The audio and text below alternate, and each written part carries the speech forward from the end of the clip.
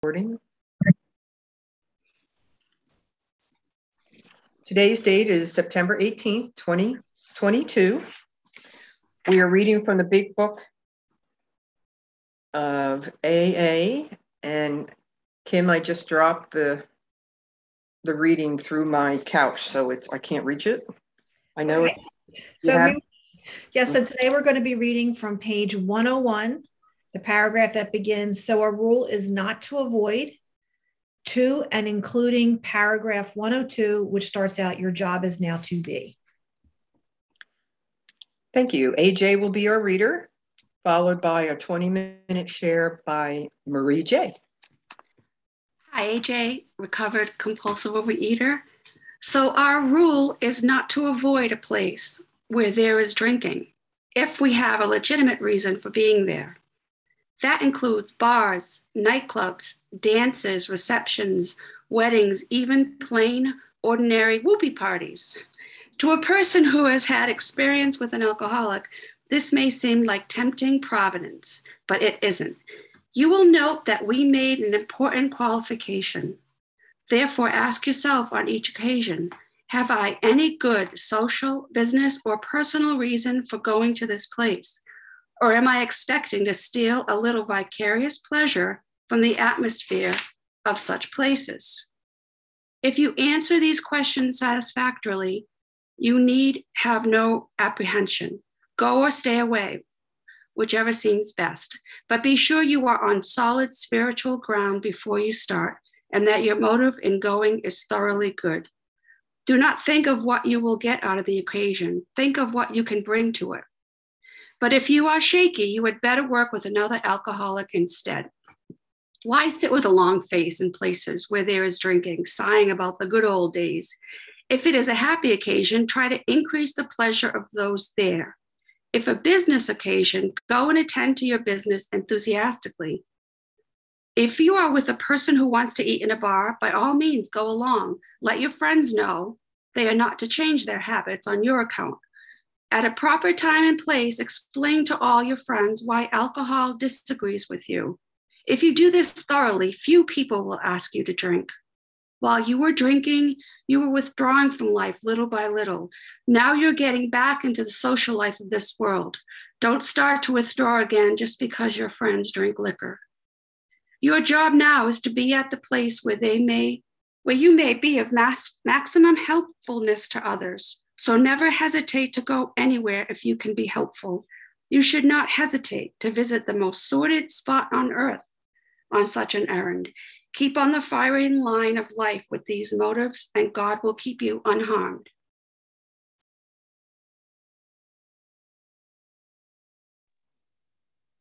Hi, is it my turn? Yeah, I wasn't sure the recording was off. I'm sorry. Hi, everyone. I'll introduce our speaker now, Marie J. from Colorado. Hi, good morning. This is Marie J. from Colorado, and I'm really grateful to be here. And let's see, I've got about 30 years in and out of the rooms, and I joined OA 9 years ago. And that's when I got serious about recovery. And then in 2016, I really became the biggest big book thumper. And it really, really changed my life. What it brought me was emotional sobriety. And what it brought me was a trust in higher power. And what it brought me is a personal relationship with higher power. And so these last 9 years have been very impactful in my life. And the first years, 30 years ago, I had to do what I had to do.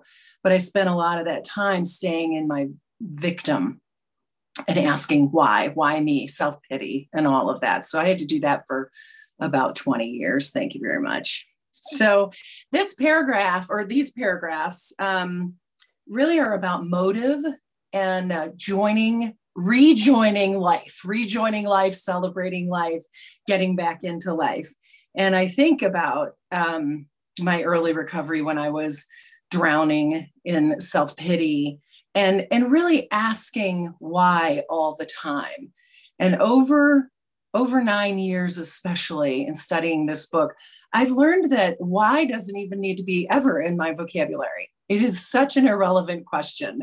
And all it does is enable me.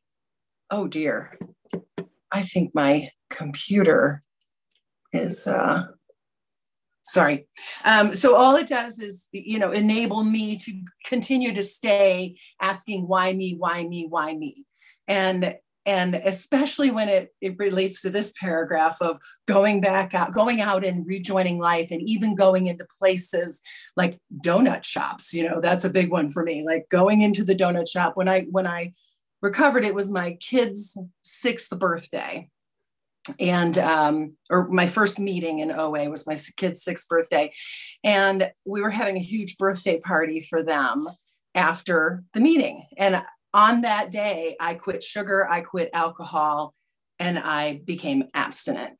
And it's really remarkable because I came home and had this huge Costco cake with frosting all over it. And, I didn't want to be there. But I had a legitimate reason to be there. I was the mother of twins on their 6th birthday. And I got frosting all over my fingers. And I looked across the yard and saw my sister standing there, who is in AA, and she's my Ebby. She brought me to my first meeting, and I had this frosting, and Costco frosting is my total kryptonite, right? Like that was the thing I was most addicted to. And I had this panicked look on my face. And she came running across and she lightened it for me. She grabbed my fingers and she licked every one of my fingers and she made me laugh, and it separated me from that fear. And it also helped me to reconnect and rejoin. One of the sentences in this that is my favorite in these paragraphs is that while we're in the food, we are withdrawing from life. And that's what I was doing. Every plan that I made with friends, with family, was all around what was I going to eat? Going out to lunch, going out to breakfast. Everything was, who do I want to go with? Because I want to go here because I want to have this food. So relationships did not matter as much as food mattered. And that's no longer in my life. So now I can go anywhere.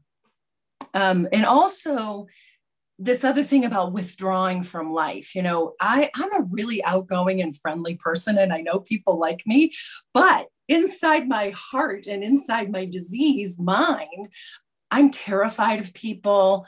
I don't have solid, vulnerable, authentic connections. I keep myself really superficial. And it's that fear, it's that withdrawing from life because I'm afraid of whatever. I'm afraid of judgment. I'm afraid of not being good enough. It always comes down to some kind of fear. And so then I want to withdraw and not take part. Another thing that this reminded me of is in the early days, again, my kids were 6 and they were in soccer, and Dad was the coach. And so every week we'd go to the soccer games, and then the whole community of soccer families would go to Lamar's Donuts. And, I can smell those donuts a block away, right? And so I'm walking up to the door and I got to go to the donut shop. And my whole motive, this talks so much about what's our motive for being in places. And I didn't want to be there. And I was afraid of the people, and I was withdrawn from life, and I was new in recovery from sugar addiction. But I went. And I had tools to practice, because it also says in here, we must have solid spiritual ground and make sure that our motive is good for going and into these places. So where I used to want to go and have social relationships because I could eat this thing at this restaurant, now I was starting to learn. And in early recovery, it was hard. It was hard to go into the donut shop every Saturday morning and have that flood of sugar. When you're abstinent from it, like I can smell it so much more. And then it started becoming sickly, and it was just a really unpleasant time all the way around. But then it says in these paragraphs, our job is to be of maximum service. So that's when the motivation started changing for me. Like, okay, maybe somebody else is uncomfortable in here. You know, we're all a bunch of families who have one thing in common. Our 6-year-olds are in soccer, but we don't know each other. We don't have relationships. And I'm the coach's wife. You know, maybe my job is to go make everybody else feel comfortable. Maybe my job is to go meet everybody else and find out about them. And suddenly, I mean, that's like the motivation shift, you know? How can I serve in this situation that is terribly uncomfortable for me, and it really pushes all my buttons of wanting to withdraw, and pushes my buttons of already being terrified of people. So now I have to, so what do I need? I need a spiritual ground. I need to be, oh, you know what? I'm not paying attention to the time. Is somebody going to give me a time? Yes. Mm-hmm. Okay, thanks. Just give me a couple minutes to end it. Thanks. So that motivation change, which took some time, and practice. That's the other thing. We have to have a spiritual grounding. It says in the book, we have to change our motives for being somewhere that we don't necessarily want to be. We have to make sure that other people are not uncomfortable with us being there because, oh, now you have to accommodate me because, you know, I have all these needs. And it's a lot to juggle. And so when I was young in sobriety, young in abstinence, I was always thinking about myself and what can I get out of this situation and how am I going to navigate it? And, you know, I was so stuck in my own head. But with a spiritual grounding and surrendering it, and just, you know, I spent many hours in those donut shops going, God, tell me what I'm supposed to do. You know, higher power. What am I doing here? Right. And with practice, with the spiritual grounding, with a spiritual practice, a daily spiritual practice that keeps me connected and keeps me grounded in higher power, constantly feeding me my motivation for doing things. And it's the practice piece of the spiritual. You know, this is a spiritual program. This is a spiritual program. That's the bottom line. We have to be abstinent. And sometimes we spend a lot of time talking about abstinence and food and things like that. And we've got to get there in order to be able to practice the spiritual program. But once we get into the spiritual program, we also have to understand that every day I have to be connecting. Sometimes it's 3 minutes and sometimes it's 3 hours. You know, the rules don't have to be there to say, what does it mean for me to get spiritually grounded, to get connected to my higher power? I just have to do something every day to practice that, or it slips away. And then what happens? I go back to withdrawing from life. I go back to being afraid of people. I go back to being uncomfortable in my own skin. And what we know is the practice is one day at a time, and the results come sometimes quickly and sometimes slowly. So we just have to continue to figure out how to continue to build that muscle of faith. And can you tell me how much time I have? You have like 13 minutes? Or awesome. 12 minutes. So I'll tell another story. At Christmas time, we have a tradition, and it's to make this sweetbread called bula. And every year it's such a big event. And I remember the year that I had the motivation change, that I switched from being in fear around making bula. Bula is a sweetbread. It's full of sugar. It's full of butter. It's full of flour. I don't eat any of that stuff. But it was such a tradition, and my nieces would come into town and they would be here, and my children were small and they would want to do it. And it's the kind of bread that you braid, and it's cardamom and it smells so incredible. And it's an event. It takes like 10 hours to make this bread, where you raise it and then you don't raise it again and you braid it. And it's really a fun event, but the smell of it, again, it was like, oh my gosh, how am I going to do this how am I going to be in this uncomfortable situation? But letting go of the tradition, and my nieces would come in from Oregon and Colorado, or California, and they would look so forward to coming to Aunt Marie's and making bula.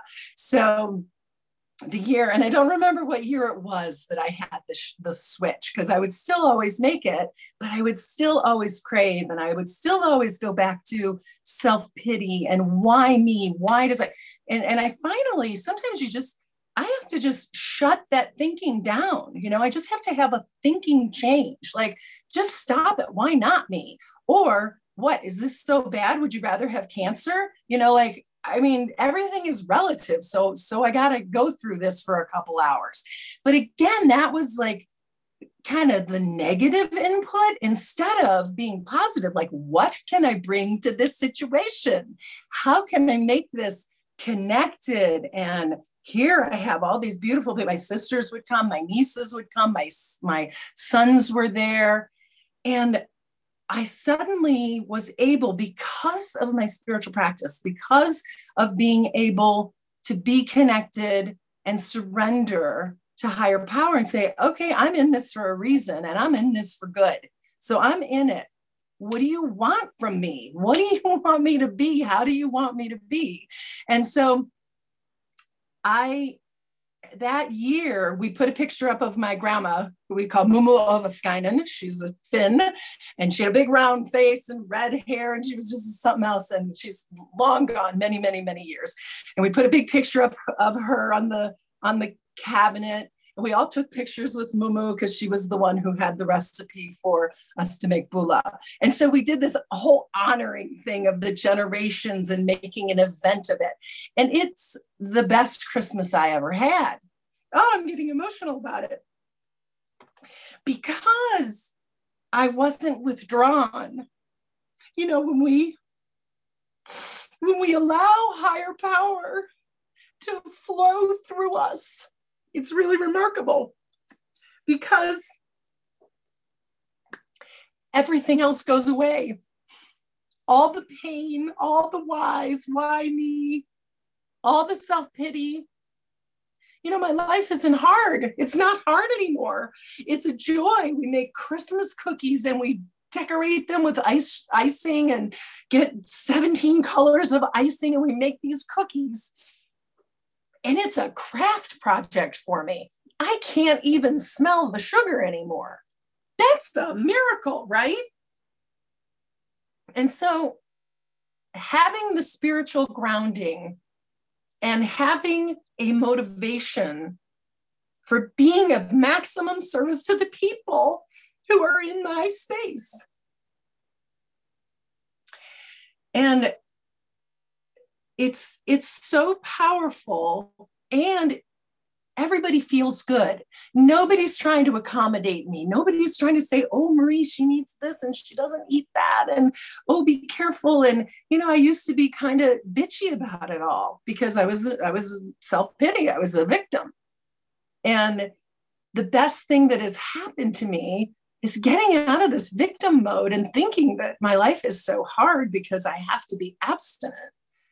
And I don't mean to say that with any kind of shame or guilt, just changing my motive for life and being grateful. I'm actually quite grateful that I don't eat sugar and I don't eat gluten and the other myriad things I don't eat, because I'm healthier.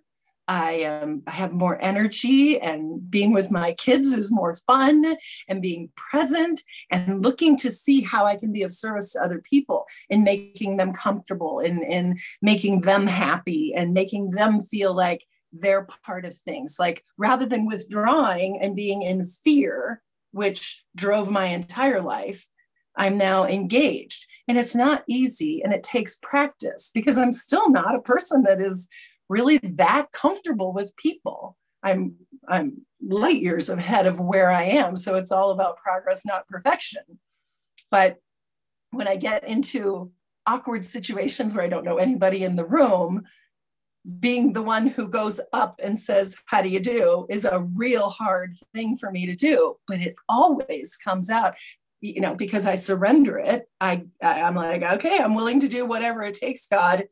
Just tell me what you want me to do. And then I'm given the strength, I'm given the power to go connect with people and not withdraw from life. What else do I want to say here? There's 2 minutes left, Marie. Thank you. I'll say this last thing. I have a new definition of what it is to be human. And I also applied this very much to what it is to be an addict. And it is one who stumbles sometimes more and sometimes less.